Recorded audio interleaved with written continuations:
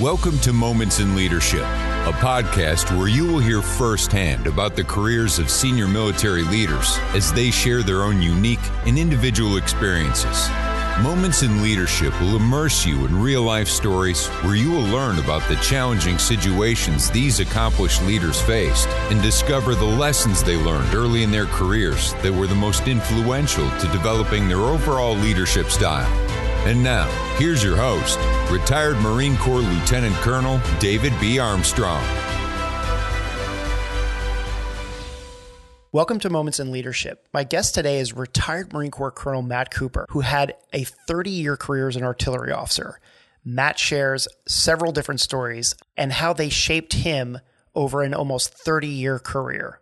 Matt shares his very first introduction and a colorful exchange with his commanding officer over Naval Academy grads. He then goes on to talk about some of the lessons he learned when he was in the Oklahoma City bombing. Matt then goes on to talk about a few different parts of his career as an instructor and as a commander under a battalion commander who was less than stellar, and then 2 deployments to Iraq where he learned several different lessons that combined everything he had learned earlier in his career with an overall leadership style that he applied in his final tour as the commanding officer of 1st Anglico. Stick around till the end. Matt has a very interesting perspective on leadership and shares a leadership trait that he feels is very critical to anyone's success as a leader, but it won't be found in any books. So with no further ado, here's retired Marine Corps Colonel Matt Cooper. Matt, welcome and thanks for being a guinea pig on my first episode.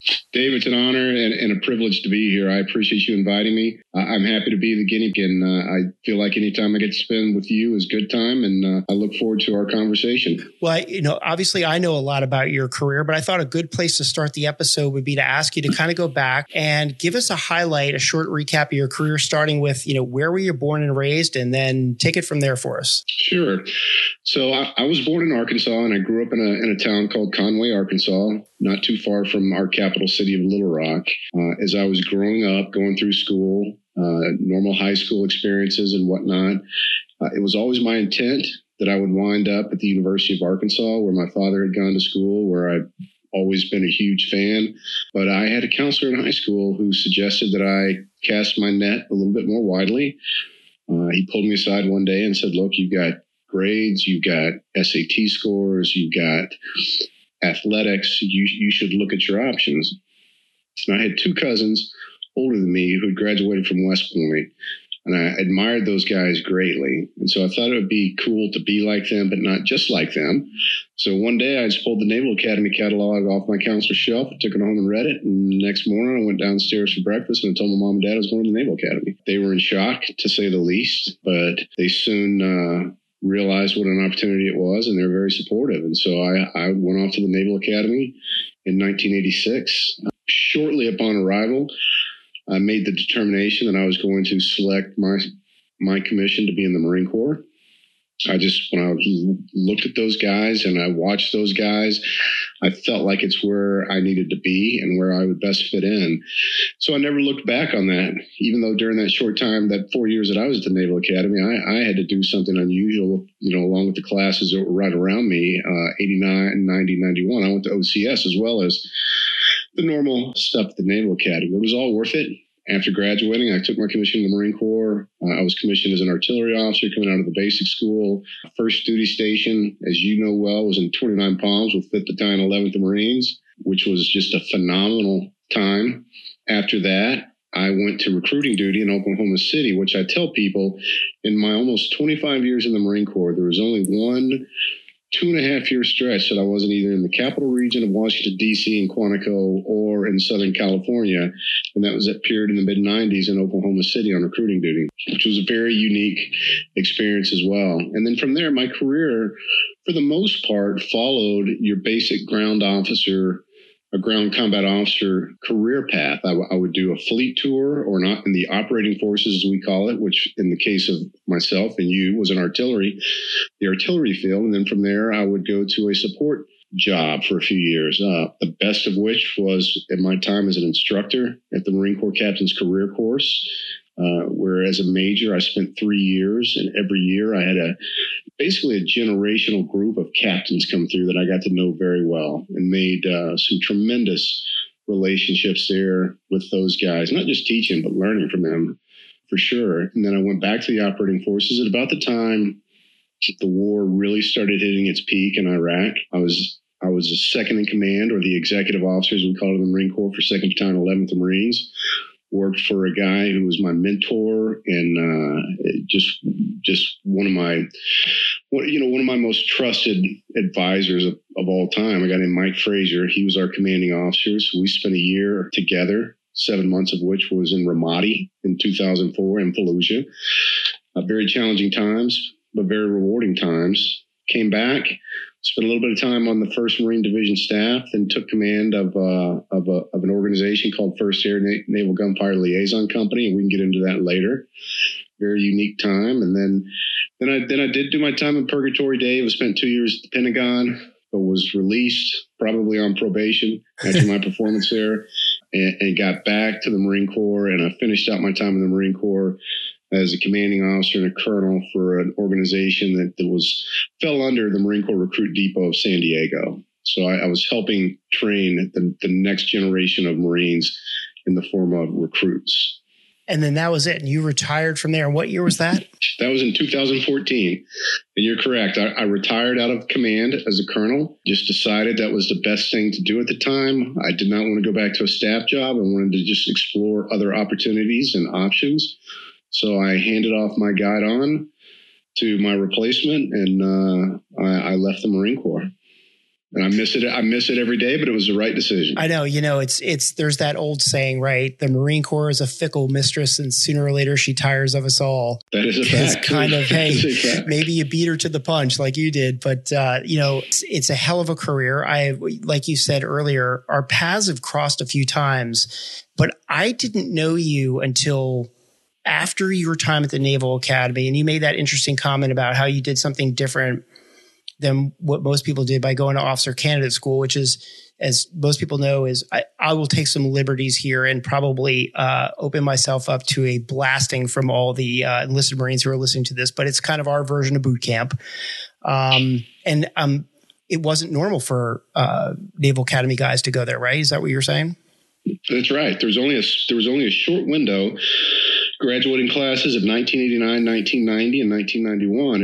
And that was when a guy named James Webb was our Secretary of the Navy. He was a Naval Academy graduate, heroic record out of Vietnam, and he decided he wanted his Naval Academy second lieutenants to perform at a higher level, and that OCS was the way to do that.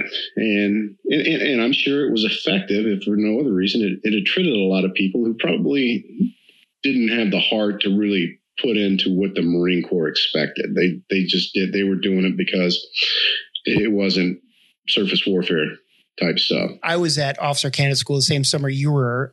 We were not in the same company together, but I had some Naval Academy guys in my class too, which was interesting because their immersion in the military was so much deeper than mine as an ROTC guy. But now I'm really kind of curious to ask you, at the Naval Academy, when you came in as a plebe, but there must have been upperclassmen who were Marines that you saw and they set an example for you and made you want to become a Marine. Can you fast forward a little bit in your career and tell me 30 years down the road, 20 years down the road, let's say, were any of them generals at the time, or did any of them get into an elevated level of leadership in the Marine Corps and then you cross paths with them again? Well, they wouldn't, not upperclassmen.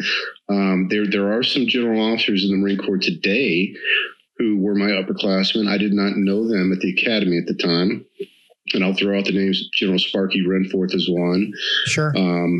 General Jim Glenn is another who I spent a lot of time with in the Marine Corps. Did not know him at Navy.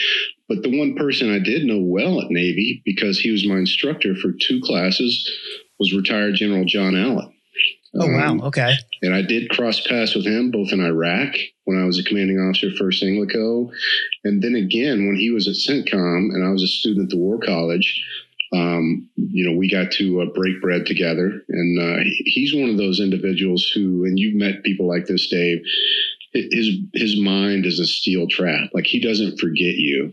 It's one of those qualities that I am most jealous of when I see in other people, and like why he would remember me from the late 80s, but he did.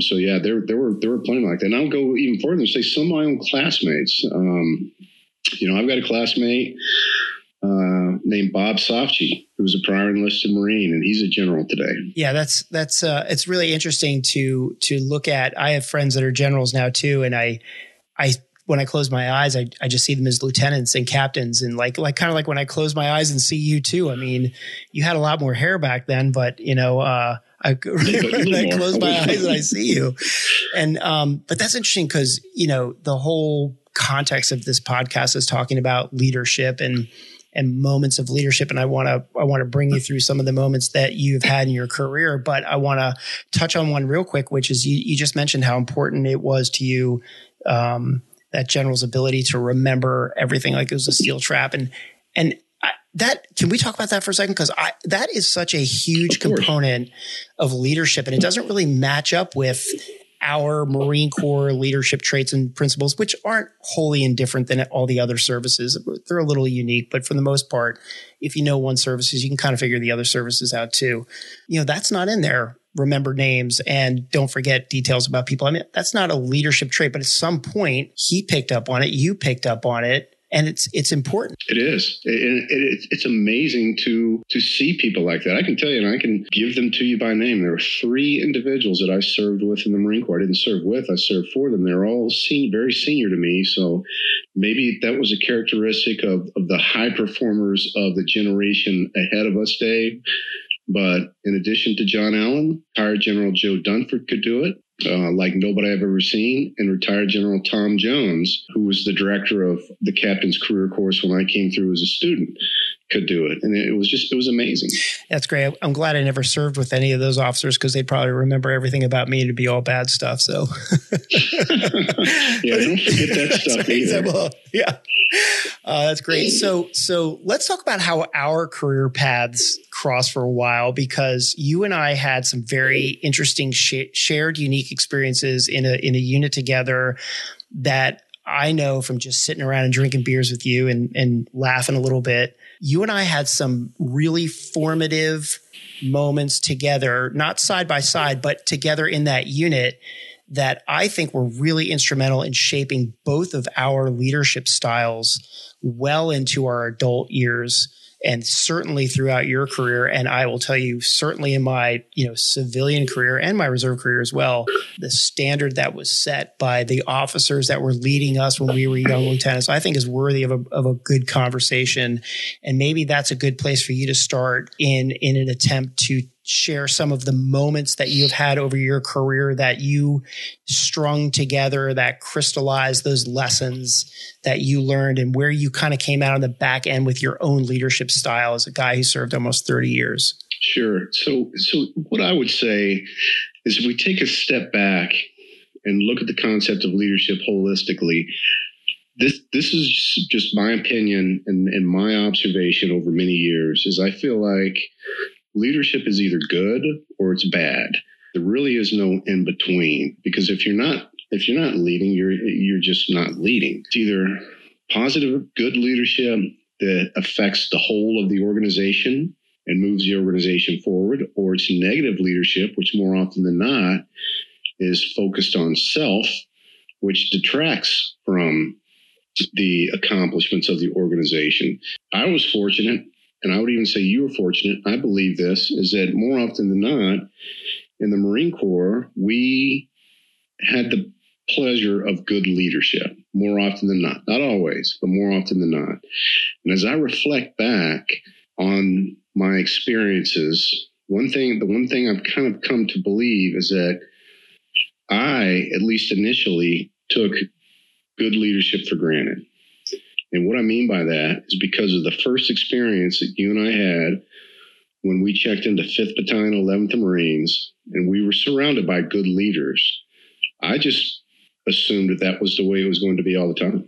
Yes. And that's interesting. And I thought that for a while. So I think one, good leadership, at least in my personal doings, was taken for granted for a while. The other thing I've realized over the years is that even though I did not recognize it at the time, when I reflect back, I see myself trying to emulate the people that I saw as good leaders, even though I wasn't doing it consciously. A guy like James Socklaven, a guy from Texas A&M, who was just to me a magnificent leader. And I would find myself like, reflecting back, like I stole that out of James Socklaven's book. And I didn't even know it at the time. But the bigger thing to me, Dave, is that when you are confronted with bad leadership, and we can get into some stories and some anecdotes, real world anecdotes, those are the guys who give you pause and make you sit up. Because for guys like you and me and the majority of the people who wear our uniform, and I think the majority of people who want to succeed every single day, when you experience somebody like that, you take note because you want to be so conscious about, I'm not going to be that guy. I'm not going to do that. Nobody's ever going to compare me to him. And that's sort of what I've, come to take away from my 25 years in the Marine Corps. So if we go back to, just a quick story about Colonel James Socklaven, who another retired colonel. He was our 1st Battalion commander. He was Lieutenant Colonel and CO, commanding officer, 5th Battalion, 11th Marines, when young 2nd Lieutenant Armstrong and 2nd Lieutenant Cooper checked into the battalion. And I will never forget this. So I go check in with the XO. His name was Dave Shumick. Recently passed away. God rest him. And he sends me in to see the colonel. And I go in with my OQR, which is the officer's qualification record, because back then everything was hard copy, right? And it was a folder. And we were 2nd lieutenants. We hadn't done anything. So there were literally like 2 pages in there of where I'd gone to school, what my degree was in, and where I had finished at the basic school in Fort Sill. Right. That's it. But I'm not kidding you. I stood there at the position of attention for what seemed like 15 minutes while Colonel Socklaven looked at those 2 pages. I mean, he just took forever. And I realized now what he was doing. When he finally looked up, he said, "Lieutenant, stand at ease." And I went to a modified parade rest. And he said, "Son, you went to the Naval Academy?" And I said, "Yes, sir, I did." And he said, "Well, in my experience, 2 kinds of officers come out of the Naval Academy: shit hot and pieces of shit. And I suggest you decide right now which one you're going to be." Wow. I don't know if I ever heard that story. Yeah. And I mean, it stuck with me. And it's funny. We crossed paths at a reunion years later, and he remembered saying it. And it didn't insult me. It didn't offend me. I knew even at that point in time that there was, I don't know that animus is the right word, but there was skepticism. Some Marine Corps or artillery or academy graduates coming into the Marine Corps based on what was the driving force that led them to service select Marine Corps, and some underperformed. Some were there to do their time and move on. And so I understood what he was doing and how he was doing it. And, in this day and age, in the year 2021, it seems a little harsh. Maybe it wouldn't fly as well, but back then I knew exactly what he was doing, and I admired him for it. And I think his leadership was as high quality as anybody I ever saw in my 25 years. And again, my takeaway from that was it lulled me into a false sense that it was always going to be like that. Throughout 511, you had a couple of commanding officers, though. I think you were lucky enough to have experienced a pretty steady group of good leaders. And so I can see, because I had a little bit of a different experience, I can see how you would look at that and say, this is the way it is everywhere. And even though you and I were in 511 at the same time for a while, we separated a little bit because you ended up going on a deployment over to Okinawa. So there was a time in 511 that even though we were in the same unit, we didn't serve together. It's interesting because I look back on 511 as well, and I think the same thing. Some of the guys that were there were such outstanding leaders that they imprinted in ways that I still carry forward through to this day. And I will say that, then Captain Rob Davis was probably one of the most influential people in my life. And he probably doesn't even know that. I share that sentiment with you about the leaders in that unit kind of setting the expectation that it was going to be like that. And you and I both went on to find out that it's really not like that. No, for sure. And to acknowledge your point, Dave, you and I did have very different experience, or not very different. We had different experiences there because we had different battery commanders, which that's the commanding officer in between us and the battalion commander. I had a guy named Jeff Crockett and then a guy named Rob Gates for the overwhelming majority of my time, and two of the finest human beings I've ever known in my life. And I'll give you a quick story. Just to kind of clarify, you and I were 23 years old at the time. I mean, we're talking about when you and I were 23 years old. So these larger than life leaders who are so impactful, they're maybe 30. Mm-hmm. Maybe that's correct. Maybe 30, maybe late 20s. But my second battery commander was a guy named Rob Gates, and we've remained close since this time period. I was his executive officer, or his second in command. I don't know how you would want to equate that to the civilian world, Dave. Maybe the COO to the CEO. Sure, yeah. I'm not sure. That's a good one. But the executive officer has a pretty scripted role to play when the battery goes to the field to conduct training. There's certain things that executive officer does. One of which is to count the ammunition when it comes into the position. So the way that worked back then was we had ammunition techs, is what we called them.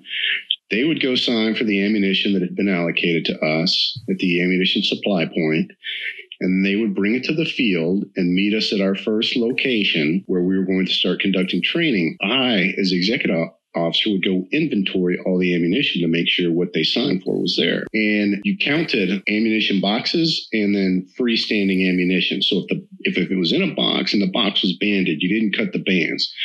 You assumed that if it was, a box of fuses, that it would have the correct count of fuses in there. Right. Well, in this particular field op, we got to our third firing position, and I get a call to my vehicle from one of the guns, and it says, "Hey, XO, we're missing a fuse." And, my initial thought is, okay, we'll find it. You guys, it's in the cab of the truck, or, somebody just put it in their cargo pocket. Right, because they're small. A fuse is something that screws onto the top of a big 100-pound projectile. And while it may sound insignificant, in our world as artillerymen, like you lose a fuse, you've lost something very serious.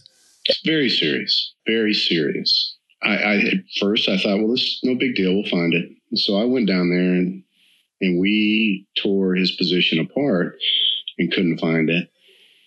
And so then we had to go to the whole gun line, and then we had to go back to the ammo trucks. And now all of a sudden, this is really serious, Dave. Right. Yeah.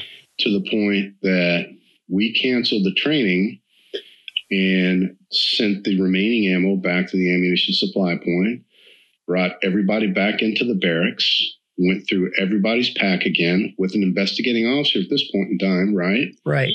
Because the battalion had found out what happened, and by the time we got back, they had already assigned an investigating officer.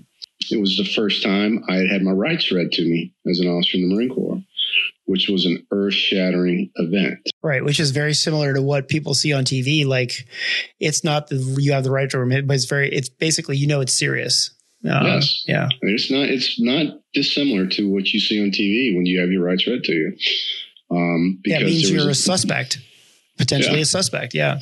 Yeah. And you have rights under the Uniform Code of Military Justice, just like a civilian does under the Constitution. It's similar, but different. And I was distraught because, again, I was the executive officer. It was my responsibility to ensure an accurate count of ammunition. And we had gone through every Marine's personal effects, and that fuse was not found. I knew exactly what had happened, but there was no way to prove it, and that is the individuals at the ammo supply point made a mistake. And when they were reboxing fuses and rebanded it, they missed one. Now, could you prove it? No.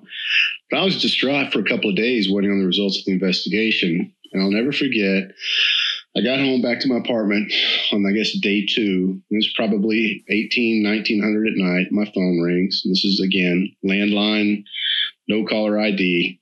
I answer the phone, and it's my battery commander, Rob Gates. He said, I'll never forget this. He said, "Hey, XO, listen," he goes, "You need to snap the fuck out of it and get back to being yourself." He goes, "If these guys want to hang us, they can piss up the rope first because we didn't do anything wrong." He said, "So quit dragging your ass around with your head down and then start being my XO immediately."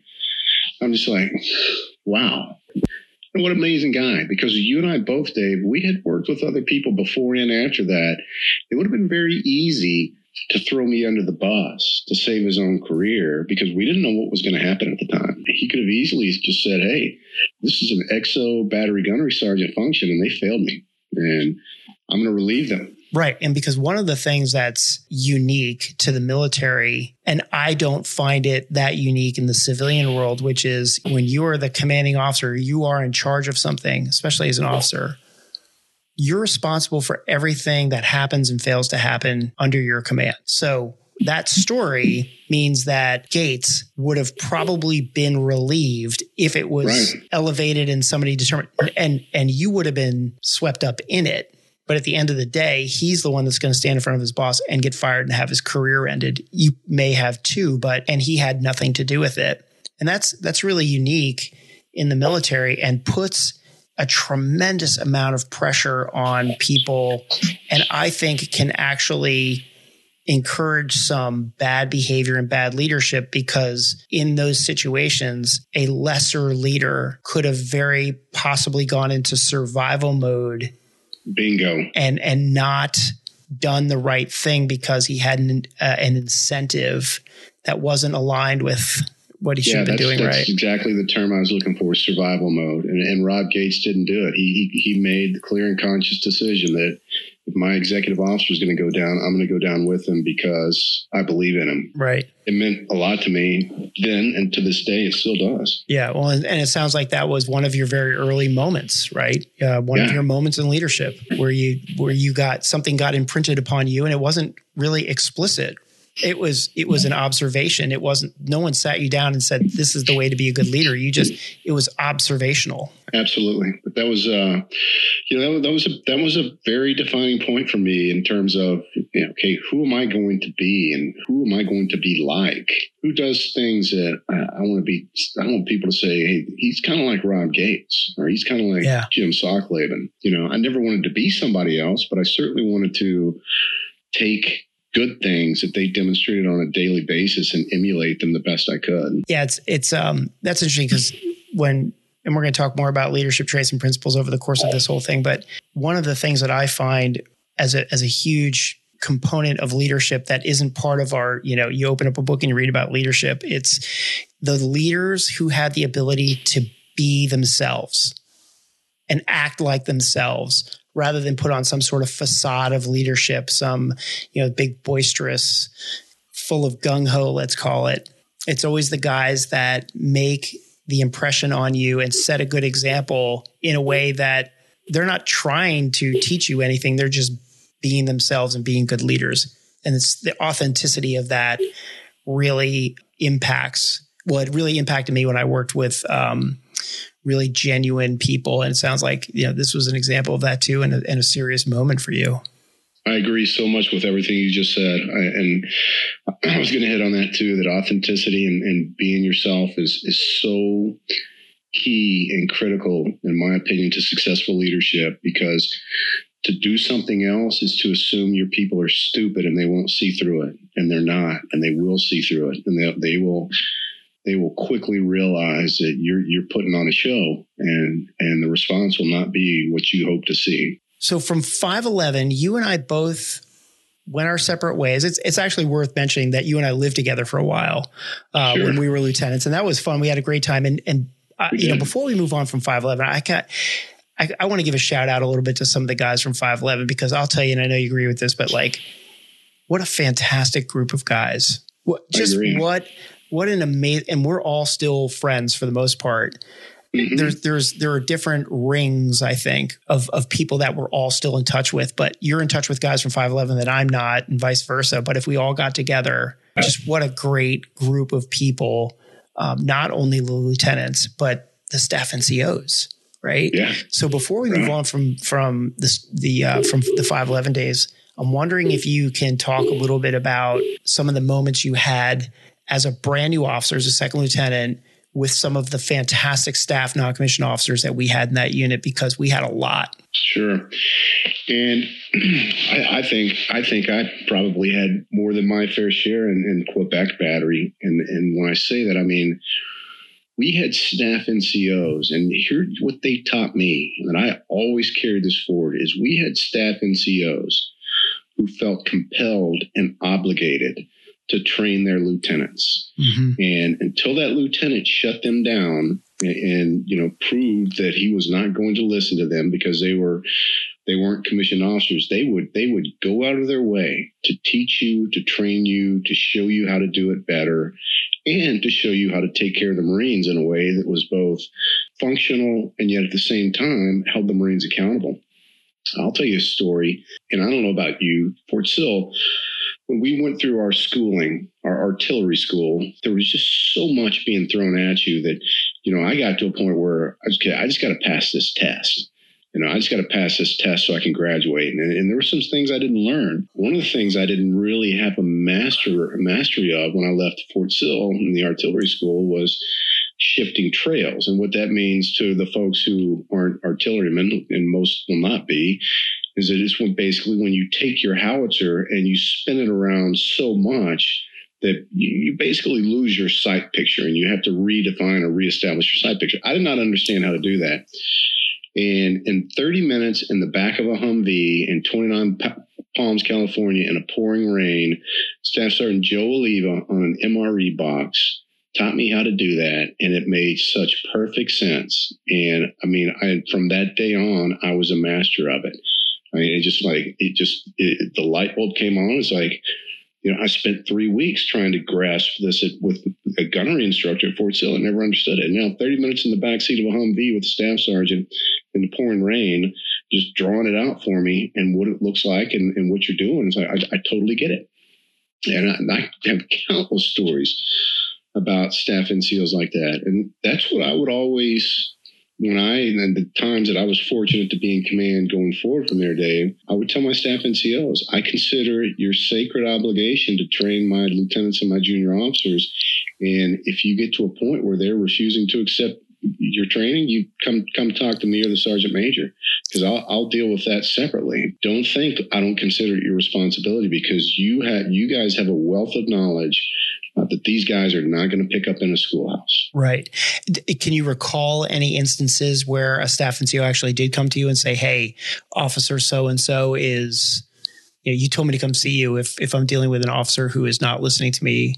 Did that ever happen? And if it did, how did you address it with the officer?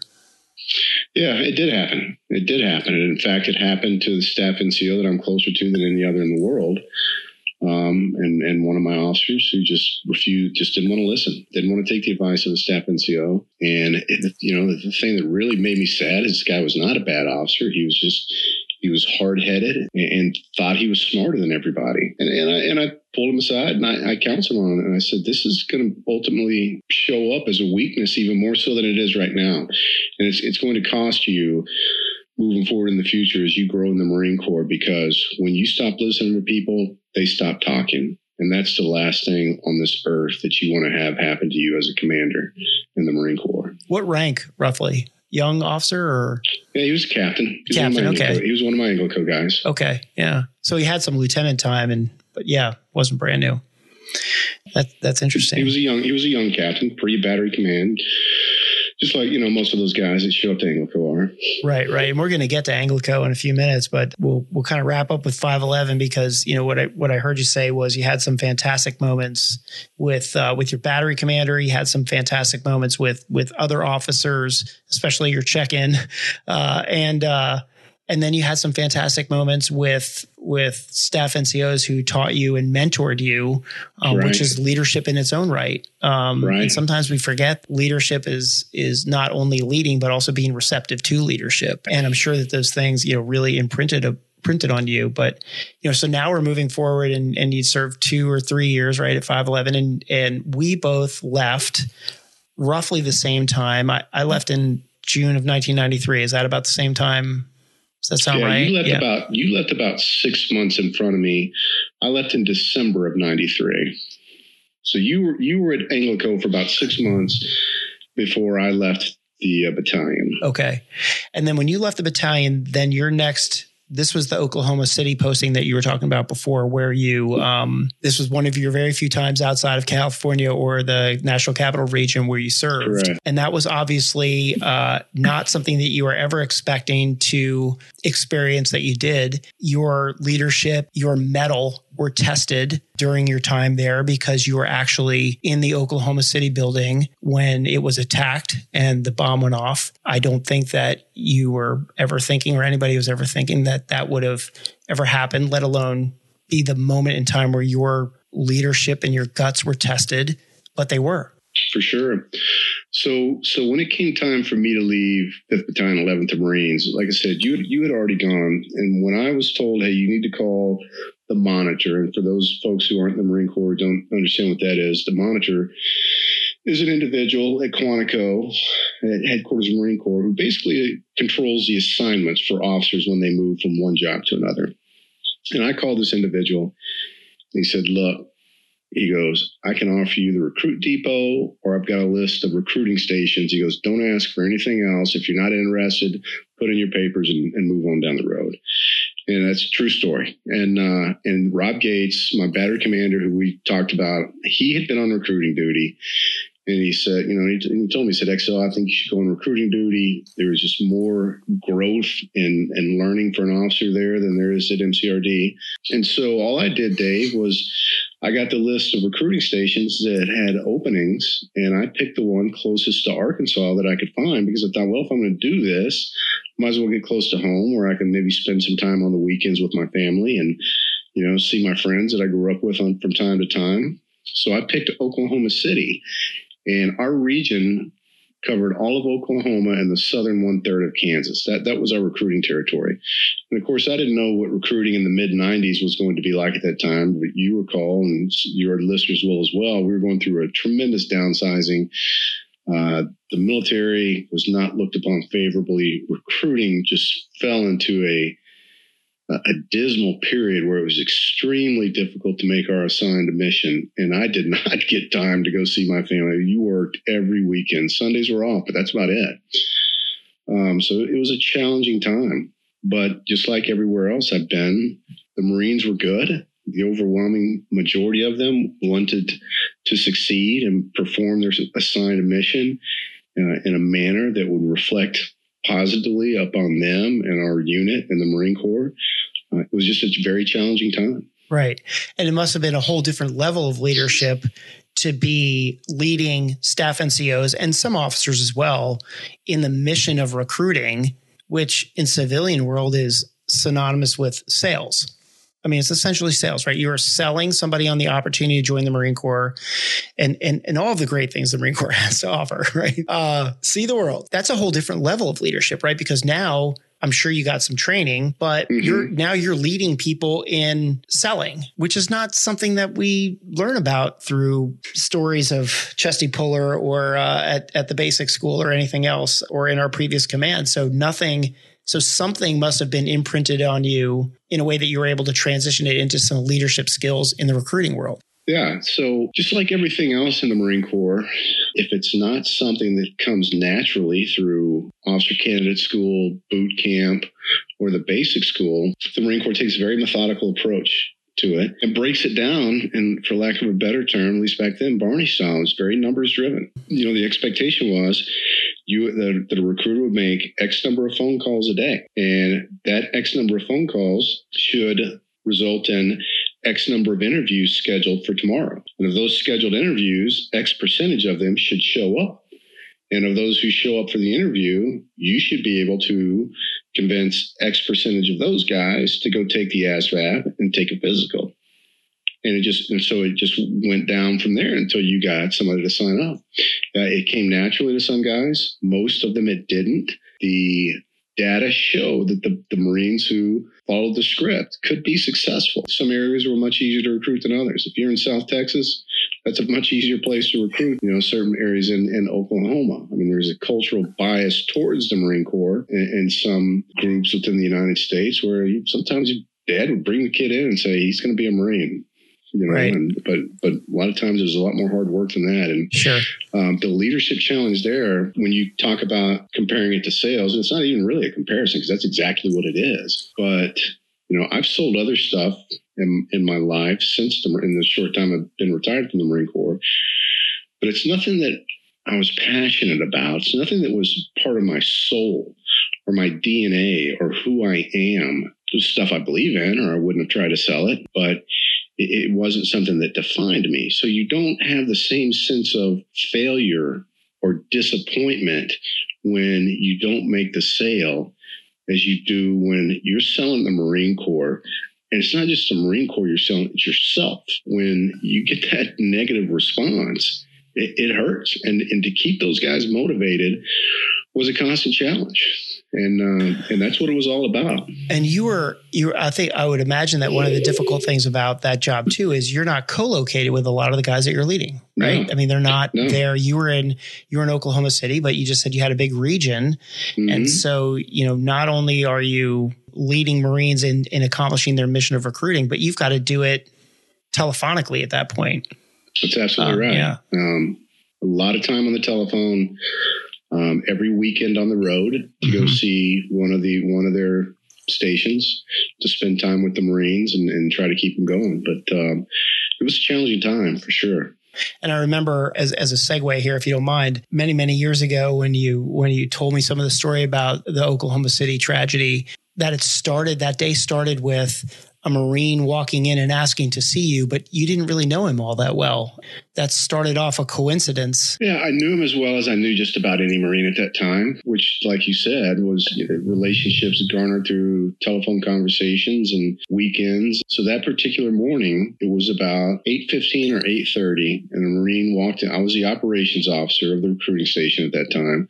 So my job, especially at that time of the day, was I would take in the numbers that I just told you about. I would find out how many interviews did you have yesterday, how many do you have scheduled for tomorrow, how many recruits do you have scheduled to take the test.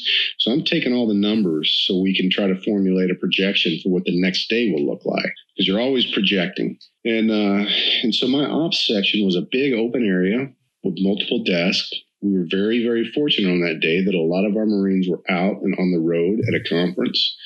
But this staff sergeant walks into my office. He'd gotten off the elevator. When you got off the elevator and you walked into our headquarters office, if you took a left, that took you into the command deck where the COXO Sergeant Major had their offices. If you took a right, you came into my area, the ops section, which, like I said, was wide open. And he takes a right, and he comes in, and it was apparent that this guy had gotten in a fight and had just gotten his ass kicked. His shirt was ripped. His lips were busted up and bleeding. He had a black eye. And here's what had happened. Is his substation and another substation, both in Oklahoma City, one's on the north side of Interstate 40, the other's on the south side of Interstate 40. They would meet every Wednesday morning at Tinker Air Force Base and play basketball for PT. And he had gotten in a fight with another Marine from the other station. And the other Marine had clearly stomped a mud hole in this cat. And he walks into my area. And he looks at me. He goes, "Sir," he goes, "I need to talk to you." He said, "I don't want to talk to the CO. I don't want to talk to the Sergeant Major. I don't want to talk to anybody else." I said, "I want to talk to you." I said, "Okay, Staff Sergeant." And I had this little side office right off my main area that I used to interview applicants who required a waiver for any reason to come into the Marine Corps. I would take them in there in private so I could talk to them about their drug use or their criminal record or whatever it was that necessitated the waiver. I could speak to them privately and not embarrass them. So I took him in that little side office and we were sitting there talking. And he just basically took this as an opportunity to start venting and bare his soul about how he felt like he was being mistreated. He was the best recruiter in the station and he never got any credit that the other guys got. It was just, Dave, it was going on. And the whole time this was happening, again, this is the busiest part of my day. This was, 8:30, 8:45 it was getting to. And I could hear Randy Guzman, who was the executive officer of the recruiting station. He'd been the former OPSO before I got there, and he had fleeted up, gotten promoted up to the XO billet. He was sitting at my desk doing my job. He's taking numbers for me, and I could hear him doing it. And I felt bad about that because he had his own XO stuff he needed to be doing, but he had walked into the ops section and asked where I was. Somebody told him I was in the back room with this Marine talking. And so he sat down at my desk and started doing my job. And multiple times during this conversation, I wanted to tell the staff sergeant, hey, we got to end it here. The Exo's, covering down for me. I got to get out there and relieve him. And I didn't. I never did. I sat there and kept listening to him. And at 9:02, the bomb went off. And Randy Guzman was killed sitting at my desk, and my ops chief, Ben Davis, was killed sitting at his desk, which was only about 10 feet away. And the staff sergeant and I were spared because we were right on the edge of the area of the building that did not collapse, not pancake down. So, yeah, and I hesitated for many years to tell that story because I didn't know how much Randy Guzman's family knew about it, but I came to find out they knew, and they certainly didn't blame me. It wasn't anything that I had done, but still, it was a pretty heavy, deal. And the rest of that day is sort of just a blur and sort of, goes into history. One thing I will tell you about the Marine Corps, and I don't know if this can translate specifically to other walks of life or whatnot, is that the training you receive is real, it is legitimate, and it will get you through if you trust it. At that point in time, I had not seen combat. I had not seen anything that remotely resembled combat. If you recall, by this time, you had been to Somalia. I didn't do that. I didn't do any of that stuff. But I felt like when that happened, your instincts kick in, and if you trust them, they will get you through. There was another Marine, a sergeant, a guy named Tad Snedeker, who, like me, was the least wounded of all the Marines. And we had one civilian in there at the time, least wounded. And so we just started getting people out of the building. Well, the first thing we did was we conducted an assessment of who's missing. And we determined Randy and Ben were missing. So we got everybody out who was still up there, which included digging, no kidding, digging some people out of a lot of concrete. And how high up were you in the building? We were on the 6th floor. 6th floor, okay. Once we got everybody out, we turned to try to see if we could figure out where Ben and Randy might have wound up, which of course we couldn't. And then within 30 minutes, we were escorted, basically under guard. We were told to either leave the building or be arrested. They thought there was a second bomb, and we told them we can't leave. We've got 2 Marines missing. These are Oklahoma City's, finest. We're like, guys, you got to leave, or you're gonna leave with cuffs on. And so we left, and we went to the hospital and got stitched up, got patched up. I actually went that afternoon. I went to the reserve center and I shipped 3 kids to boot camp. Wow, I didn't know that part of the story. And I know you said the day was a blur, but and you're a modest person, so I'll just say it. You were awarded the Navy Marine Corps Medal, which is the highest medal for heroism in a non-combat situation. What you did wasn't insignificant. I know it may seem like a blur, but it wasn't a blur to a lot of people that you saved that day. And that's leadership. And that was obviously a moment for you that must have crystallized some things that I'm sure became very important to you later on in life as a commanding officer and then going into combat, because while you said it wasn't combat, I don't know how much less brutal it was than combat. There were clearly some lessons that you learned from that. And you said about training and everything, but it must have gone on to formulate some leadership style that you applied later in life. Sure. I'll tell you the number one thing, Dave, is it taught me you have to keep your head, because I did later on. There were things in Iraq that were challenging, but I always, when I hearkened back to that day in Oklahoma City, the calmer head will prevail. Know your surroundings and know your people, and don't panic. And because if you do, if you show that, then you're going to lose the support and the confidence of your people. That was the biggest thing to take away from that whole ordeal. Well, something I heard you say too, and you may not have taken it away, but I'm going to highlight it because I think it's important for people listening to take away, which is, like one of the very basic tenets of leadership that you're drilled into, I'm sure, from the day you walked onto the grounds of the Naval Academy, which is like accountability of your people. When that happened in Oklahoma City, the tragedy, your first reaction was to rely on your training. And the first thing you thought about was accountability of my people.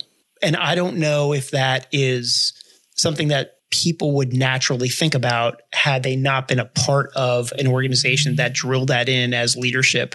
And when you say you relied on your training and you trusted your training, that obviously kicked in. For as little, as small of a thing as that may sound like accountability of your people, it was one of your first instincts.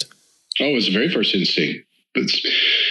Sergeant Seneca and myself, like, okay, are we missing anybody? And we started a head count. We figured out, okay, we're missing 2. Okay, well, let's get these other folks out of here and get them triaged, and then we got to come back and find those 2 guys. Well, thanks for sharing that story. I know it's a painful one, and it certainly isn't a great memory, but I do think it's valuable for listeners to hear and understand how our training as leaders can become very instinctive, even at a very early age, because you were still in your 20s. Sure was. So you finished up Oklahoma City, and I know there was, and it's probably insignificant to the conversation, but there was some follow on too. You actually had to go to court and things like that. And I did. I testified at the trial of both Timothy McVeigh and Terry Nichols. I sure did. And of course that wasn't by choice. That was by subpoena. Got subpoenaed, you go. Well, I wouldn't see you denying going in there and testifying against them, but yeah, I know what you mean. Yeah. Well, what's funny, I'll just tell you the funny story is when I was first subpoenaed to go testify at the McVeigh trial, it was the day that Carol and I, my wife, Carol, we were scheduled to move from Quantico. I just finished the captain's career course to go back to Camp Pendleton. And they had me testifying that day. And this was how stupid and dumb I was, and naive, I guess, at the time. When she called me, I said, well, I can't do it that day. I've got movers coming. We'll have to pick another day. And she said, you can either be here or the U.S. Marshals will show up at your house and arrest you. And I'm like, okay, all right. Yeah. Hey, Carol, there. Sorry. Good luck with the move, babe. Probably not the last move she had to do by herself too, I'll imagine. Yeah. Yeah. So from Oklahoma City, now you're captain, right? Right. And then you went, where'd you go next? It was amphibious warfare school? I went to school. I spent a year at school. And then I went back to the operating forces. I did a year with the 11th MU as their fire support officer. And then I went to 211, where I had my battery command tour, followed by a year as the battalion operations officer, the S3. So then on to 211, which is second battalion, 11th Marines. Right, which is an artillery battalion located in Camp Pendleton, California. Great reputation, has always been revered in the artillery community. But you came in at a tough time to 211. I did. And I tell this story. I spent some time as a battery commander, which was both rewarding and challenging. And then I moved up to become the operations officer, which was something I was very proud of because I was selected to do that. But I tell people, the takeaways from this era, this point of my career, are so concrete to me that when you're weak at the top, weak at the very top and really weak, it is so hard to impossible to get out of the downward spiral, to succeed, to insulate your people from what they see. And I'll tell you a quick story. If you fast forward a couple of years, and we'll come back to this, I was in the Pentagon one day, and I'd gone to the gym and I'd worked out and I'd showered. I was getting dressed, and who walks up, takes a locker right next to me, but a guy named Joe Dunford, who at that time was the ACMAC at the time, and we're talking, and the name Brad Hall came up. And Brad Hall's a peer of mine. You know him well. I can't remember why his name had come up. General Dunford had just run into him or something. I think Brad had just gotten his job as the congressional liaison. But anyway, General Dunford and I were talking. I said, General Dunford, I said, a few years ago, I was in an artillery battalion that had Mike Frazier as the executive officer, Brad Hall as the fire support coordinator to 5th Marines. I was the operations officer, and Mike Grice was the battalion S4. And Joe Dunford looks at me and he goes, that's the best artillery lineup I think I've ever heard in my life. I was just about to say, yeah. And I said, you know what, General? It's the worst battalion I've ever seen. I said, not just the worst battalion I've ever been associated with, but it's the worst battalion I've ever seen. He's like, really? And I said, yes, sir. I said that the leadership at the top was so bad that as hard as we tried to protect our people, to insulate our people, to drive common sense, you could not mask what was going on at the very top. And I'll give you an example. We talk about bad leadership. We started this talking about bad leadership, and bad leadership to me is defined by putting self first. back then we used to do these exercises in 29 Palms in the desert called combined arms exercises. And they were 2.5 days long at the time. So you had 2 full days and some night training. And then the third day was normally like a half a day to mid-afternoon when the exercise would be ended. And everybody would go back to the area where we were living and sleeping, and pack up and get ready to go home. Well, this particular battalion commander, and we had done 2 of these exercises back to back. He never saw the third day of training. And the reason for that is because he had to get back to the camp first so he could use the showers before all the Marines got there, because he felt it was beneath him to use a dirty shower or to shower with Marines. Wow. And so when I would roll in with Mike Frazier and my ops chief and Mike Grice, because we would be the last vehicle in because we would wait for the guys to pick up all the trash, he would be sitting there in a lawn chair, a civilian lawn chair, wearing aviator glasses and just his silky shorts, sunbathing as we all drove in, surveying it. And you can't hide that from the Marines. You can't.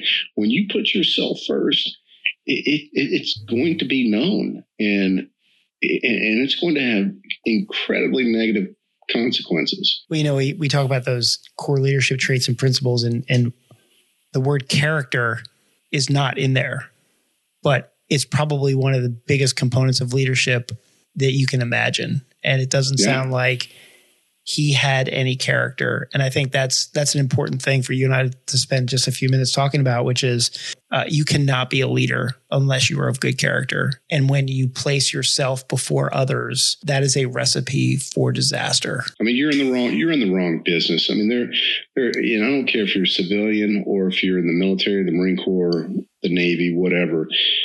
If you feel compelled to put yourself first, then you need to find something to do in life that only involves you to the best you can. And even though you were a witness to some really bad leadership there's lessons to be learned, right? Oh yeah.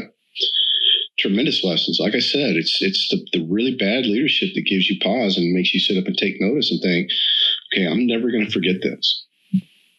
I took the good leaders for granted, and maybe I should have paid more attention to them, but I'm never going to forget this. Yeah. And that was kind of what I was going to get to. And I alluded to it before when I, back in the 5.11 story, but I saw some bad leadership in 5.11. I know you did. Yeah. When you and I weren't together, I learned, I didn't like what I learned, but I learned a lot from watching some bad leadership. And you did too. So I think one of the points I want to suss out of this is, for people who are listening and early on in their careers too, is do not discount the lessons that can be learned if you have a bad boss, because you can turn some lemons into lemonade with that down the road when you're a commander yourself, because you will remember as much about the good things like Captain Gates at the time as you probably remembered about the bad stuff of your battalion commander when you were a battery commander in this story. Absolutely. Out in 29 Palms. And you will get through it. Mm-hmm. Yeah, it's true. That one of the nice things about the military that doesn't equate to the civilian world is if you're working for or with somebody you don't like, all you have to do is wait around probably 12 to 18 months because one of you will leave. And that makes it a little bit easier to deal with in the Marines. Tougher to deal with in the civilian world where, leadership has its own unique challenges too. But yeah, there is a lot to be learned from bad leadership too. And sometimes we discount that or don't really recognize it. Oh, I absolutely agree, Dave. And believe me, we all took away a lot. And you know what? He got his day. It was eventually recognized by the people above him in the 11th Marine Regiment, and he was held accountable for it, and his career pretty much ended there. Yeah. Who is the regimental commander at the time when you were in 211 as battery commander? So the guy who came in as I was leaving, I had Ed Lesnowitz. Sure, yeah. At the time, and he was leaving just as I was. But the guy who came in after that was an individual named Ben Saylor. I'll never forget. I found out through a reliable source that one of the comments he put on this Marine's evaluation was, "Nobody cares more about this Marine's career than he does." Wow. Who said that? That was Sailor or That was Ben Sailor, wow. the regiment commander on one of his battalion commanders, and it clearly it resonated, and that was that. That was the end of the story. A big difference between leadership in the military and leadership in the civilian world, where I'm gonna take my hats off to leadership in the civilian world having an advantage over the Marine Corps, is that I saw a lot of tolerance of bad leaders by senior people, whether they were staff NCOs or officers, where there was, I mean, if you're making a comment like that on an evaluation, why didn't you just fire him? Why did you tolerate it? If that was your observation of him, how did he not get fired? I mean, there's no answer to that. I'm not asking you to answer that, but that's a great point. Yeah, I have seen way more firings in my civilian time than I ever saw in the Marine Corps, ever. I mean, I could probably count on one hand the number of people I know who were relieved in the Marine Corps for performance. And I could count on one hand the number of times of people I saw fired for performance in a year in the civilian world. And so kind of an interesting, there's something to dig into there about why do we have a culture of tolerance in an organization where we kind of pride ourselves on being such great leaders? That is worth digging into, and I can't answer it other than there is a reluctance to create more messiness. And I think there is, I think in a case like the one I just described, right or wrong, I think the general feeling was we just got to make sure he doesn't do any more damage between now and the time his tour is over, and we'll take care of him at that time. I'm not saying that's right, but I think that's a common, Right. Interesting. Well, not something that you and I are going to solve, but definitely worth mentioning. I mean, as people are listening and if you're trying to figure out your own leadership style, maybe you should pre-plan what you're going to do if you come across somebody when you're in charge and they're a bad leader. Are you going to tolerate it? Are you going to allow 150 Marines? No, that was your battery. So call it like less than 1,000. Let's just call it 850 Marines in an artillery battalion. Is that fair? Is that a fair number? Yeah. You don't let them suffer. That's interesting. So, and an interesting comment. And then as a quick connection there. So then Lieutenant Colonel Lesowitz was my CO in Somalia before I detached and went off to the infantry battalion. But I went over to Somalia with then Lieutenant Colonel Lesowitz when he had 311. Yeah, great man. Great man. I thought so too. And older, I think he was a Vietnam vet. He was Khe Sanh vet. Yeah. He was an artillery mechanic. He was enlisted. He was an enlisted artillery mechanic at Khe Sanh. Yeah, always thought the world of him too. Another guy that left a positive imprint on me at my time in Somalia, along with then Lieutenant Colonel Neller, who had the LAR battalion. That's right. Yeah. So then you had the battery command. Uh-huh. Did you leave 211 right after your battery command? What was next for you? No, I had the ops job for a year. So I was the S3 for a year. And we left and headed back east, where I was a student at command and staff. And from there, I received follow-on orders to be an instructor at Captain's Career Course, which was very rewarding. Great 3 years. I mean, not a whole lot of leadership challenges per se. Really none, Dave, to be honest with you. I mean, there are no nuggets to really take from that, because I'm dealing with a bunch of motivated captains who are there to learn, who, want to hear what I have to say, and they want to share their experiences. It was just a great time. The coolest thing about it is, when I finished up there after 3 years, this would have been 2004 when we left there and went back to 2nd Battalion, 11th Marines. At this time, Mike Frazier was the commanding officer and I was his XO. 3 months later, we were in Ramadi, and we went to Ramadi without our guns. We didn't take our howitzers. We went as a provisional military police / infantry security battalion. But my experience as an instructor for 3 years, it created so many relationships with captains all across the Marine Corps of every MOS, that when I would be on a convoy, going through Anbar province, it was nothing for me to hit, 4 or 5 captains from different units that I'd served with at school. And of course, they always wanted to, make me feel good, take care of me. And it's like, guys, don't do anything special. But it was just, that was a rewarding period for me. And it created a lot of relationships that I'm just so happy, to have. Yeah. Can I ask you a couple questions about that? Because it's kind of interesting. First question is, when you were an instructor at Captain's Career Course, were those captains, was that prior to Iraq kicking off, or did you start to have It was. So I started in 2001, the summer of 2001. So Iraq, OIF really kicked off in the February period of 2003. So we actually sent a few captains out from that class early to go round out some units. And then, of course, during the course of that year, not to dig up old bones, but, we thought it was mission accomplished, that we had won that war and whatnot. And everybody comes home and everybody's happy. And we realized quickly that that war really was just getting started. And so the following summer in 2004 is when I left. And that's when the Marine Corps really established a heavy footprint around that time, early 2004, in Anbar Province, taking over for the 82nd Airborne Division. And we were there for a number of years after that. Right. So none of your captains were post-Iraq? No. Okay. Nope. So question for you on that. You're a major at the time, right? Yeah. As an instructor? Okay. So you've got a bunch of captains. I'm just going to close my eyes and imagine you stand in front of a classroom of 25 captains, of pilots, infantry, like across the board, right? All. So you have no opportunity to really observe them in leadership roles. No. Other than their own personal behavior. That is exactly spot on. You're spot on. And in an academic environment, how or were you able to assess their leadership just based on those observations, even though it was just in a classroom? Like, was there an opportunity to say, like, Captain Jones over here is such a fantastic leader?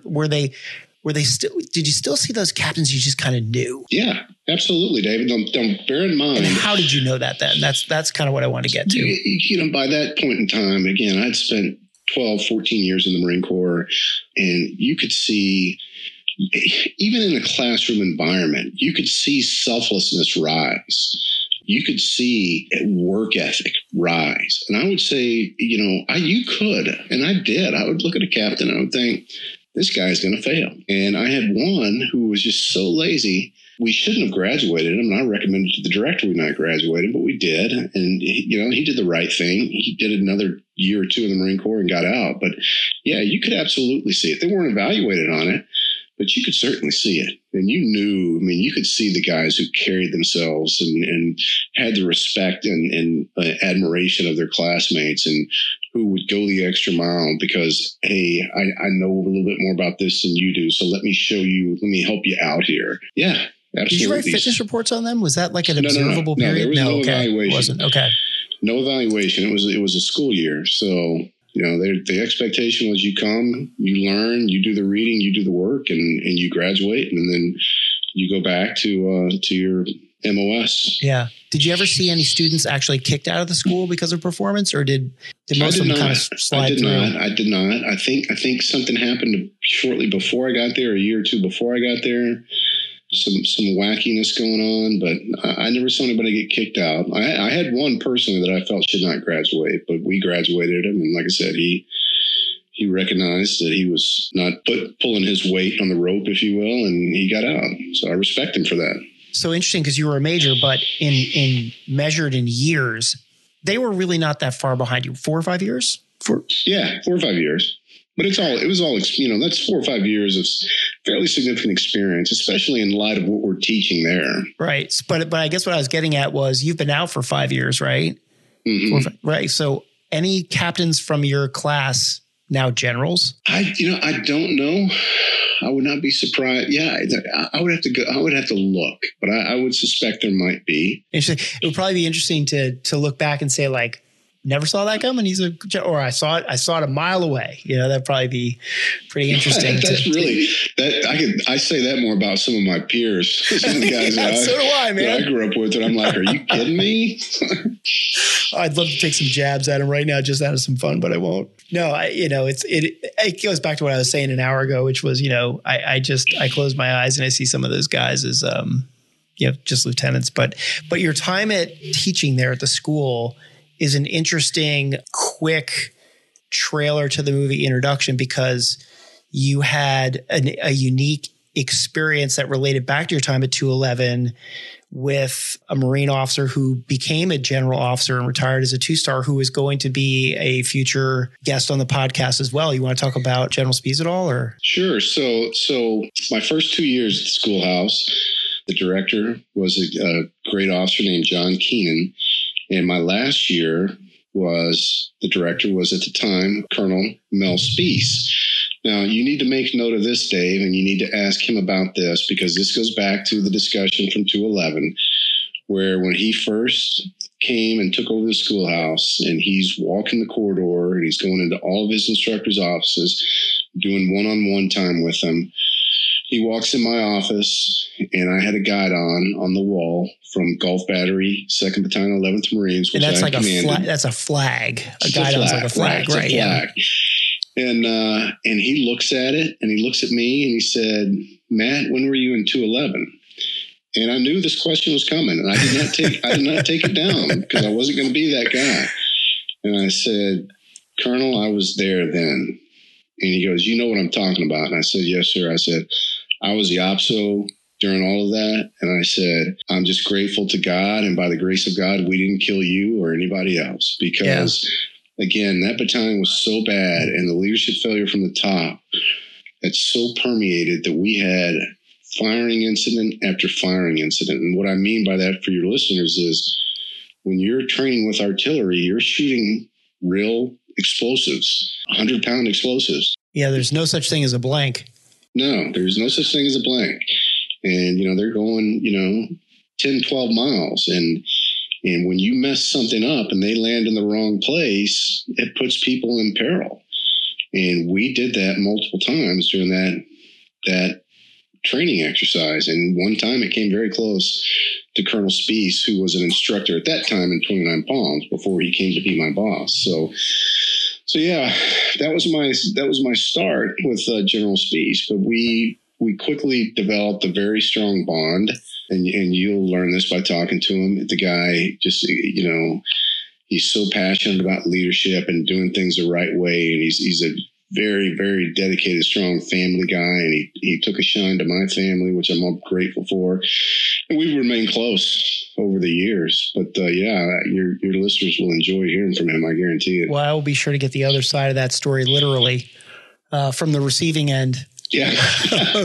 and just to give what you said some context about, the seriousness of that, in the artillery community, there are so many checks and systems in place that are put in place to ensure that those live projectiles don't go anywhere near people that they could injure or are not going to go anywhere they shouldn't go. There's a lot of, and we won't get into all the technical aspects of that, Matt, but suffice it to say, if the listeners can imagine, there's a lot of safety, and we literally call it that, safety and precautions and procedures in place to ensure that the probability of artillery shell going somewhere where it isn't supposed to go doesn't happen. And so when it does go somewhere that it's not supposed to happen, there is such a cataclysmic failure, not just with one person, usually not just with one person, but when an artillery unit is firing shells somewhere that it shouldn't be, it is evidence of a massive systematic failure from echelons of leadership way higher than where the problem actually took place. Yeah. Yeah. So, the testament to the poor leadership at 211 at the time was probably a lot more than just the guy that wanted to go back and take the shower because he didn't like showering in dirty showers. There was a whole lot going on there that you saw. And maybe a lesson to be learned there, or to at least surface, is that even with an all-star cast of artillerymen that you mentioned before, I know every single one of those Marines and hold them in the highest regard. And there were still leadership. There were still other leaders that poisoned the entire well of that battalion. That's a fact. That is a fact. It's a testament to, people act the way they're treated. Mm-hmm. Yeah. So then you went on, you deployed to Iraq with 211. And I don't know if you want to share any stories from that. If there's any moments that you had, moments of leadership that were these crystallizing lessons learned, whether they were big or small. Well, the biggest thing there was, again, so now I'm transitioned back to tremendous leaders. Mike Frazier is my battalion commander. Joe Dunford was the assistant division commander. He was a 1-star at the time, so he was my reviewing officer, which would mean he was 2 levels above me. Oh, so that's how you knew him from the story before about the locker room. That's knew correct. Him before that. Okay. Yeah. So he wrote my evaluation. And General Natansky, as the commanding general of 1st Marine Division, and General Sattler was the commanding general of 1 MEF. And And even in the most trying times, which was the Battle of Fallujah in November of 2004, you just felt like you were in good hands, and it made you willing to do things that didn't always make you comfortable, but you just felt like you were in good hands. And it's just like, I just remember being in awe. It's like, this is what it's supposed to be like, as bad as this is. I don't feel, I feel like I've got leaders who are focused on the mission, but also taking care of their people. And it was tremendous. Yeah. Did you see any tough decisions have to get made over there? Yeah, all the time. Everything you did was a tough decision. To send people into a building in the Battle of Fallujah was a tough decision. Everything you did was a risk that had to be balanced. But people knew, okay, this is what we're here to do, and that's what we did. Yeah, it's another interesting component to leadership, I think, too. And maybe this isn't something that we do a very good job of training Marines or leaders on. What we expect them to exercise is risk management. We don't talk about risk management really, or how to calculate odds or how to mitigate risk, even when you do have to send somebody into a building. But yeah, somehow we figure it out. That's correct. That's true. And so that was a very challenging time. That was, a very bright spot of the war in terms of the level of the intensity level and the level of kinetic activity going on at the time. But again, I've never felt more comfortable with the leadership that had my overwatch. So I'm talking about bullets flying back and forth and vehicles rolling over IEDs all the time. I'm talking about RPGs. I'm talking about mortar rounds coming into your paws on a daily basis. All that. Right. Yeah. Just when I hear the word kinetic, I think back to high school science class, and now we use that term for listeners, that means the shit's going down and lead's flying both ways. And it's synonymous with a firefight. So after 2/11, did you then go right to Anglico, or? I did a little bit of time on the division staff, but it was not very significant because the division was spooling back to return to Iraq. And because I had been slated to take over Anglico, and Anglico had a deployment date that was a few months later, I did not go back to Iraq with the division. So I just did some time on the staff, just trying to keep things going in the rear. And then went over to Anglico in May of 2006. Right. Let's take a second and explain to people who aren't familiar with Anglico what it means. And as you're explaining it to everybody, associate it with what you were doing in the past as an artilleryman and how there's some overlap, but then there's a whole lot of new stuff too. Yeah. So Anglico is an acronym that stands for Air Naval Gunfire Liaison Company. And it's like artillery, it falls into the family of fire support. And what I mean by that is the Marines of Anglico are trained exceptionally well to call in artillery fire, naval surface fire, and the real premium at the time that I was there was to provide terminal control of aircraft who are delivering ordnance onto enemy targets, which was a very, very specialized skill. And I had quite a few of those guys who were certified to do that. The other element, the component of Anglico, is that L word, liaison. So what we really function as an organization to perform is we will go and basically associate ourselves with units that aren't Marine Corps units, but they're operating in the Marine Corps area. So in my case, I had 2 platoons at 1st Anglico. One of the platoons was assigned to an Army Brigade Combat Team. So they would serve as a liaison between that Army Brigade liaison team and the higher Marine Corps headquarters. The other platoon was associated with and attached to an Iraqi division. And at the time, they were the most formidable, well-trained Iraqi division in all of Iraq. These were old school, solid Iraqi soldiers. But that's what we did. And, I'll tell you, Dave, my key takeaway from Anglico is this. And you know this well. Anglico had been around for many, many years. And in the late 90s, Anglico went away as an organization when the Marine Corps was downsizing. Decision was made, right or wrong, So we're going to cut Anglico and save some manpower by doing so. Very soon after the Iraq war started, somebody said, hey, we need an organization that does X, Y, and Z. And somebody in this meeting says, well, you just define what the Anglicos used to do. Wiser people in the Marine Corps, thank goodness, said, well, let's bring them back. And so they brought back the Anglicos. And I was the second commanding officer of 1st Anglico after it was stood back up. My predecessor, a guy you and I both know well, Mitch McCarthy, he goes all the way back to our 1st, 205th Battalion, 11th Marines. He was part of that crew. Was part of the first CO. And I don't think there's anybody on the planet more perfect to stand an organization up than Mitch, because he's so detail-oriented and so focused. And when it came to not just procuring material and equipment, but building a team, along with his sergeant major at the time, and then became my sergeant major, Barry Morgan, they put together an organization that just was mind-boggling in terms of its talent and its expertise and its ability to accomplish the assigned mission. I've never seen anything like it. I never saw anything like it before. Never saw anything like it afterwards. So from a leadership perspective, my takeaway from my time at Anglico is it took me about 2 weeks after getting on the ground there to realize that a whole lot of these guys are better at this shit than I am. And you know what? That's okay. That doesn't mean I'm not in charge. That doesn't mean I'm not the leader. But when it comes to the technical aspect and, some of the real down and dirty of what, an Anglico Marine is expected to do, I'm not as good as these guys. And I came to terms with that and realized, okay, I'm going to continue to learn, and I'm going to try to learn from my guys every opportunity, every chance I get.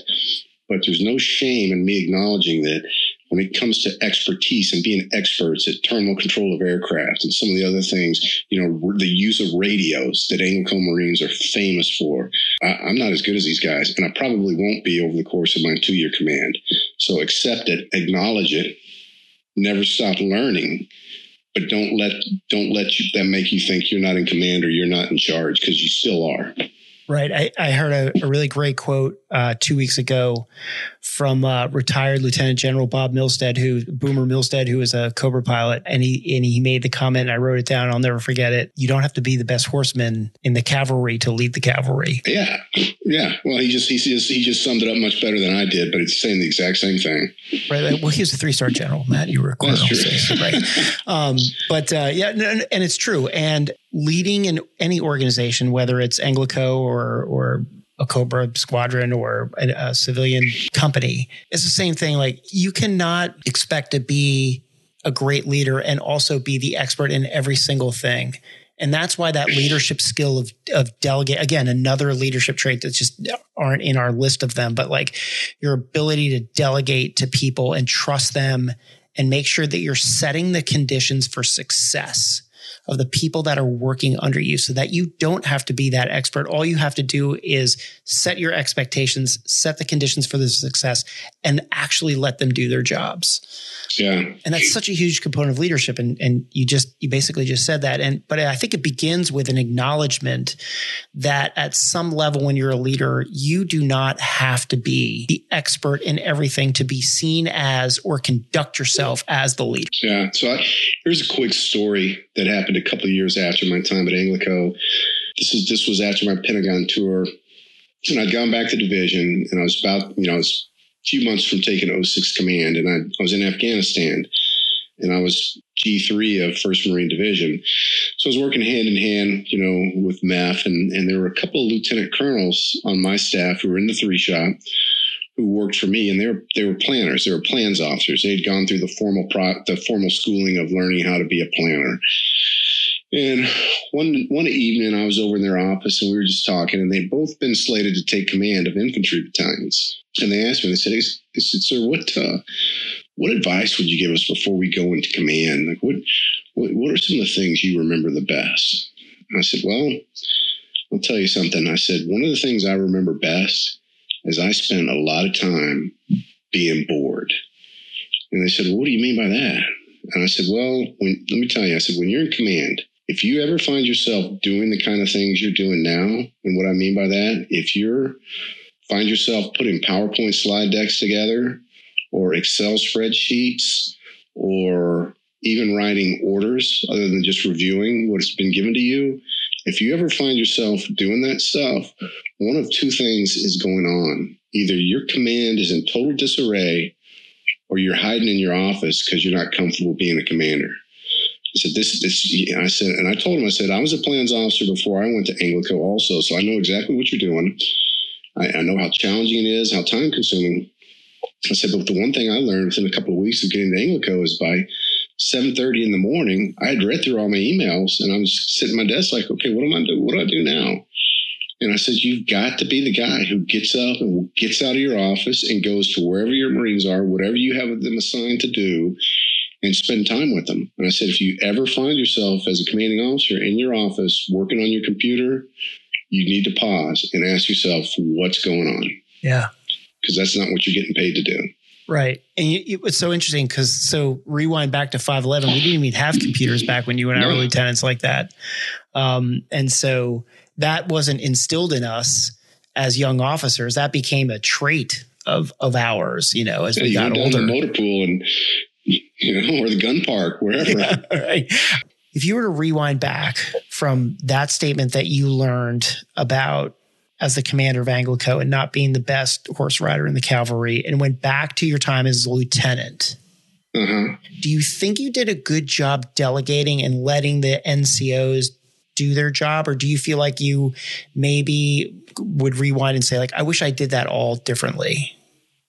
No, I'm comfortable with what I did back then because, again, going back to the story I told you about those guys educating me, I had so much trust in them. And that's where I feel like I really learned the skill of being a listener. Was during my initial tour in 5th Battalion, 11th Marines. And, come to the realization that everybody has something to offer. And, it doesn't have to be your idea. Give the credit, to somebody else and, let it be their idea. And because when that happens, now they've got additional pride in it. And so I was comfortable with, the way it went at that point in time. Were there times that, maybe I didn't do it as much? Sure. But I think there are always factors driving that. Yeah. I remember that lesson I learned too, because then Staff Sergeant Ed Garrison, who I know was my equivalent of Staff Sergeant Avila. Was it Avila? Oliva, Joe Oliva. Right. Sorry, Oliva, if you hear this. Same thing with Ed Garrison, right? Which was, he kind of taught me, hey, here's what you should be doing. Here's what you shouldn't be doing. Took an active interest in training me too. And kind of a similar story. I'll just tell real quick because I want to hear more about your stories and tell my own. But same thing, we had some inspection and, Rob Davis was famous for going down and just tearing a Humvee apart and finding every single thing that was wrong with it. And we had some inspection going on and I was worried that I was going to get my ass chewed if the inspection didn't go really well. And Garrison told me, he's like, hey, sir, the equipment's going to be ready for you to come down here and inspect at 1600. And so I'm like sitting in my office and I'm like, I need to get down there and supervise this. Look like I'm being proactive as a leader. And I walk down there at like, I don't know, call it 1300. He's like, sir, get out of here. He's like, don't come down here until, he's like, that would be like you getting ready for your portion of the inspection and Captain Davis coming down here and looking at things before you're supposed to be looking at them. You've delegated this to Corporal, I can't remember the corporal's name at the time, but yeah, I learned something. I think if I were to look back on my lieutenant time, I'm pretty sure I could have done a better job of delegating, but I'm having a tough time remembering anything that I really had the authority to delegate. There was always that too. Right, exactly. So back to your Anglico time, and I will just tell a quick story, and I don't know if you remember this or not, but for the people listening, even though Matt and I came in at the exact same time, I had some broken time. So my promotions kind of froze in time. And so there was a time there where I was still, when I came back on the reserves, I was still a captain and you guys were all lieutenant colonels and you had taken over Anglico, your change of command, and you invited me to come out. Right. So I was at your change of command with you, Hallinan, Mitch McCarthy, Frazier was there. I think Rice was there, a whole bunch of lieutenant colonels standing around after your change of command and me yucking it up. Right, with the 6 lieutenant colonels as the captain. That's right. I started getting the stink eye from one of your majors. And after we kind of all broke and we were walking back over, this is 511, you're still in squad bays. Like your office space wasn't even in the new building yet. That's right. Because you guys had just reactivated. And I remember one of them grabbed me off the side and they were like, hey, Captain, what the hell do you think you're doing over there? Yucking it up with the commanders. I don't, what unit are you with? Who are you with? I'm like, oh, hey, sir, it's kind of a long story. I've known them for a long, and they're like, they start dressing me down. And then you guys are all walking away because you had some bar set up in the, right? And you just kind of look over your shoulder and you yell, you're like, hey, Belly, come on, man, let's go. And I'm like, hey, sir, I got to go. You can chew my ass later. They had no idea what was going on. It was really funny. That is a good story. Didn't really think about what that had looked like with a captain standing around just laughing like you were my old friends because you were.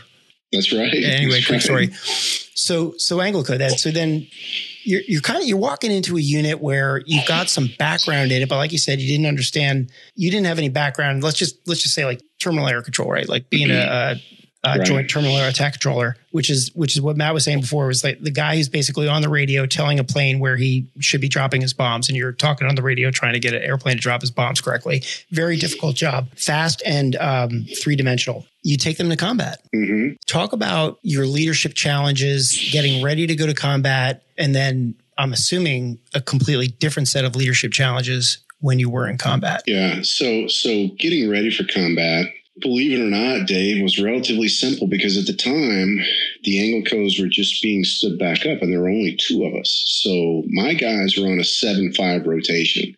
What I mean by that, they spent 7 months in Iraq. They came home for 5, and then which is when I took command during that 5-month period, and then we went right back. So it was basically just some refresher training, making sure our equipment was all good to go. And then before you knew it, we were back. And I remember my guys telling me, because most of them, the guys who were returning, they went back to the same fighting position that they had left 5 months earlier. And they're like, so it just feels like we were gone for the weekend. Right. And are you just basically relieving in place, you back and forth with 2nd Anglicode, the sister unit, right? It's just you two back and forth. At the time, and I was then relieved by 5th. They got the Okinawa unit stood up. And so they finally got some breathing room. Right. And that was Joe Schrader, right? That was Joe Schrader. Yeah, he's a general now too.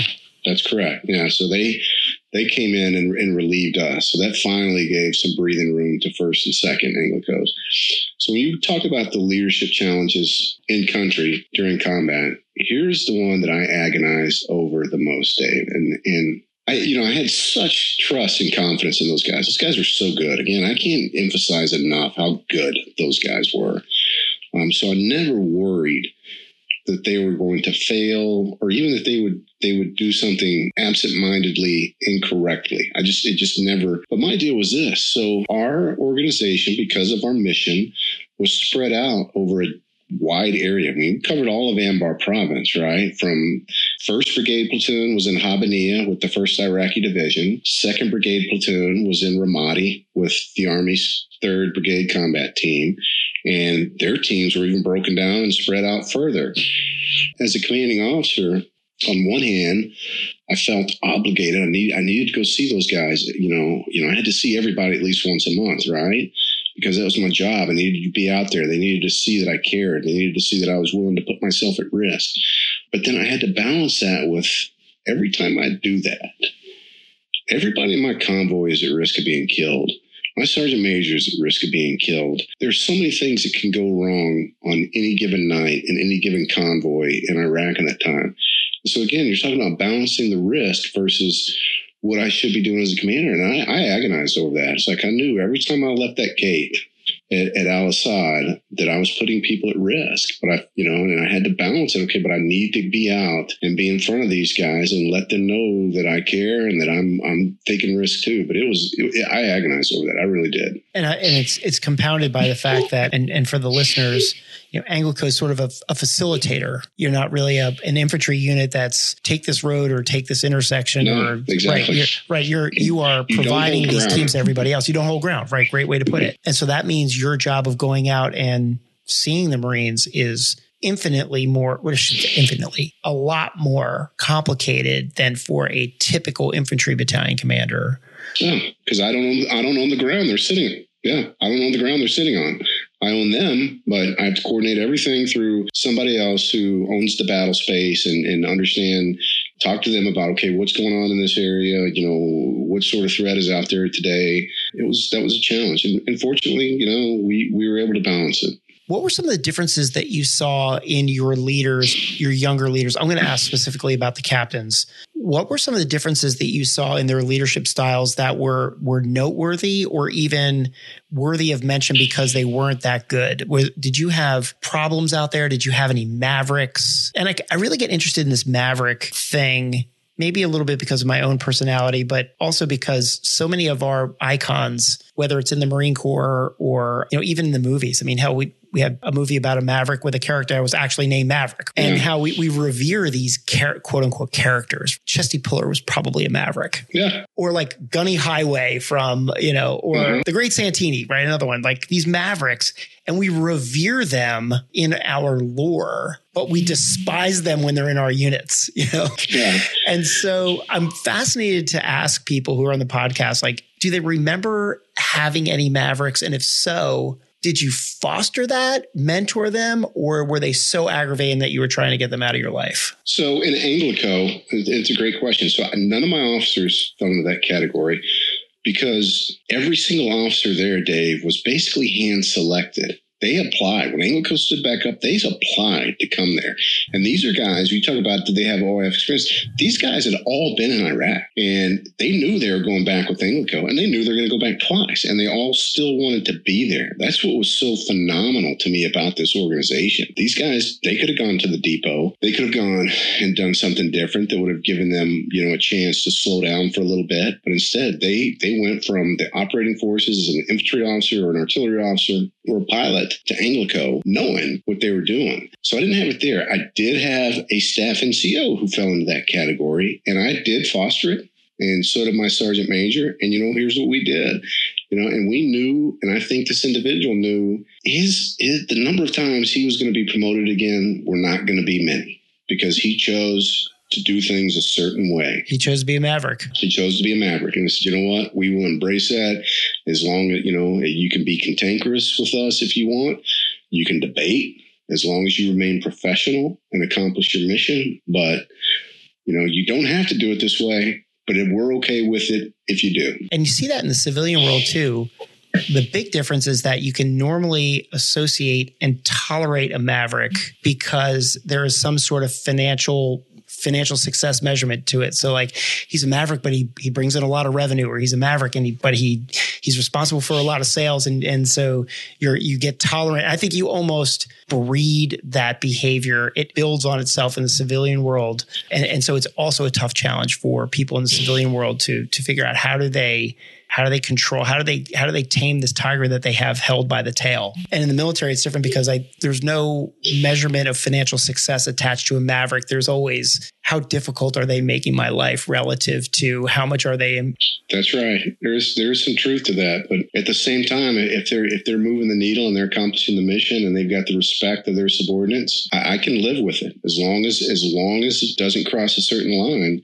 I can live with the debate. I don't mind listening to somebody else's idea. I also think it's a critical component to leadership too, because I feel like in the military, one of the things so if I was the commandant, I think one of the things I would try to encourage officers to do is, if you have the time to allow your Marines to share in the decision-making process, you should probably capitalize on that opportunity because you're training them through that. So I try to do that a little bit in my reserve battery, because I basically had the luxury of time every single drill weekend I wanted to. And I found that the more I involved the junior Marines in the decision-making process, the more ownership they took in it. Kind of an interesting topic about leadership and sharing in the decision-making and whether or not that fosters some better Marines. But difficult leadership in Iraq because your officers were so far spread out. How about the Marines? Were they the same? Were they also handpicked?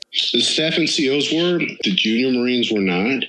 But when you have that much talent above them, that we had our occasional issue. Mostly in garrison, the guy gets a DUI or a guy pops positive, and that's going to happen in any organization. But by and large, especially once we got in country, They were surrounded by so much talent. They operated at the same level. It's like being in a sporting event. You play to the level of your competition. Let's take a few minutes because I do want to talk about, this is probably a pretty valuable story for listeners to hear, because you had a very strong connection with your sergeant major. I have this theory about leadership too, which probably isn't embraced by the military and it may be more of a function of just my time in the civilian world. But I have this theory, like having a personal relationship with them, that if you weren't in the Marines, you could probably see yourself being friends with them. And I have always found my best relationships with my staff NCOs to be the ones who, I also had a personal relationship with. I don't know if we give ourselves permission to be able to have more of a personal relationship that we do with enlisted Marines when we're officers, but you did. Yeah. So that actually goes back to, for me, recruiting duty, and I'll throw out this name again, Rob Gates. Before I left the battalion to go to Oklahoma City, he was a former recruiter, and he said, look, XO, you're going to get out there, and he goes, just understand, you're going to develop a different level of relationship with some of your staff NCOs than you ever had here. And he said, and that's okay. He said, there aren't many other officers for you to, associate with, and you're going to be at a lot more functions and probably having a lot more beers and doing stuff with staff NCOs than you thought you would. And he said, that's fine. He goes, just make sure it doesn't cross the line. And he was 100% accurate. I'm still very close to several of my staff NCOs from my time at Oklahoma City. And then when I went to Anglico, to me, it was just natural. And I told, there had been some rumors when I got there that there was some friction between some staff NCOs and some officers. And then it even bubbled over into some of the wives network, Dave. And, you've seen all that stuff before. And I told my wife, I told Carol at the time, I said, look, there is one person in this organization who is number one to me, and it's always going to be like that. And I said, that's my sergeant major. And I said, if that, knowledge guides you and the relationships you want to form with the wives in the group, that's fine. If it doesn't, that's fine too. But I said, and she's like, even more so than your officers? And I said, yeah. I said, more so than my officers. And he's my sergeant major. I mean, he's going to have more control over whether I come back alive than any of those officers will. And I said, and if I lose him, I lose the command. It's that simple. And so I was very fortunate that he's an incredibly professional, dedicated guy who the Marines just were in awe of. And because I gave him the platform, he in turn ensured things moved the right way. Isn't it amazing the impact one person can have on an organization with hundreds of people in it, and a testament to his leadership? And I never worked with him. Actually, I've never met him. Well, wait, I would have met him at your change of command, but briefly, right? Yeah, you would have met him there briefly, probably. You're probably lucky. Don't take that the wrong way. I mean, imagine how hard your life would have been if you didn't have him or if you had somebody else who was not a good sergeant major. Yeah, I was lucky, dude. Trust me, I recognize that. I really do. Well, yeah, I've got my theory about making our own luck too, but maybe that's something for another podcast. What I really want to do is I just want to take a second and kind of roll up, right? You had 5'11", you had the great relationship with your staff NCOs. You learned about listening. You learned about the power of mentorship. You went to Oklahoma City. You had a challenging time with that tragedy, but it reinforced the training that you had and how those basic things that you learned just kind of kick in innately and instinctively. You took that experience. You went to 211. You saw a bad command climate, further imprinting on you the need to actually be a great leader, set an example, don't put yourself first. Again, all sounding like very basic things when you roll through them, but these are all very formative things. You go and teach a captain's career course. You get exposed to some great captains. You also bump into General Spees and you see the power, maybe the power of forgiveness, or acceptance, let's call it. And then rolling back into 211, deploying to combat, and then ending up at Anglico and all the challenges there with command being so spread out and the agony over those decisions. All of those things kind of, in my mind, when I think about those, all roll them up together, those are some fantastic connections that led you to a command in combat where all of those things had to connect through to create the leadership style that you had there and you were successful with. I would agree with that. And so my final question as we wrap up is this. If you think through all of our leadership traits and principles, can you think of a word or a principle or something that isn't included in that list that's absolutely essential for a leader to have and foster and incorporate into their leadership style that is critical to becoming and being a great leader? It's a great question, Dave. I think to me, it would be, and you may be surprised by this, it would be compassion. Maybe something I wouldn't have said 15, 20 years ago, but I do believe it now. And just, again, I put compassion in the same compartment of my leadership toolbox that I put in selflessness and just being concerned about people to the point that when there are challenges, you first thought is, how do I help this guy?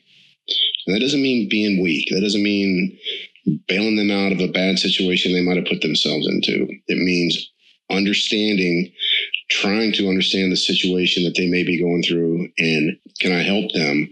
Because I know if I do, it will in turn improve the overall performance of the organization. And that is such a fantastic wrap up.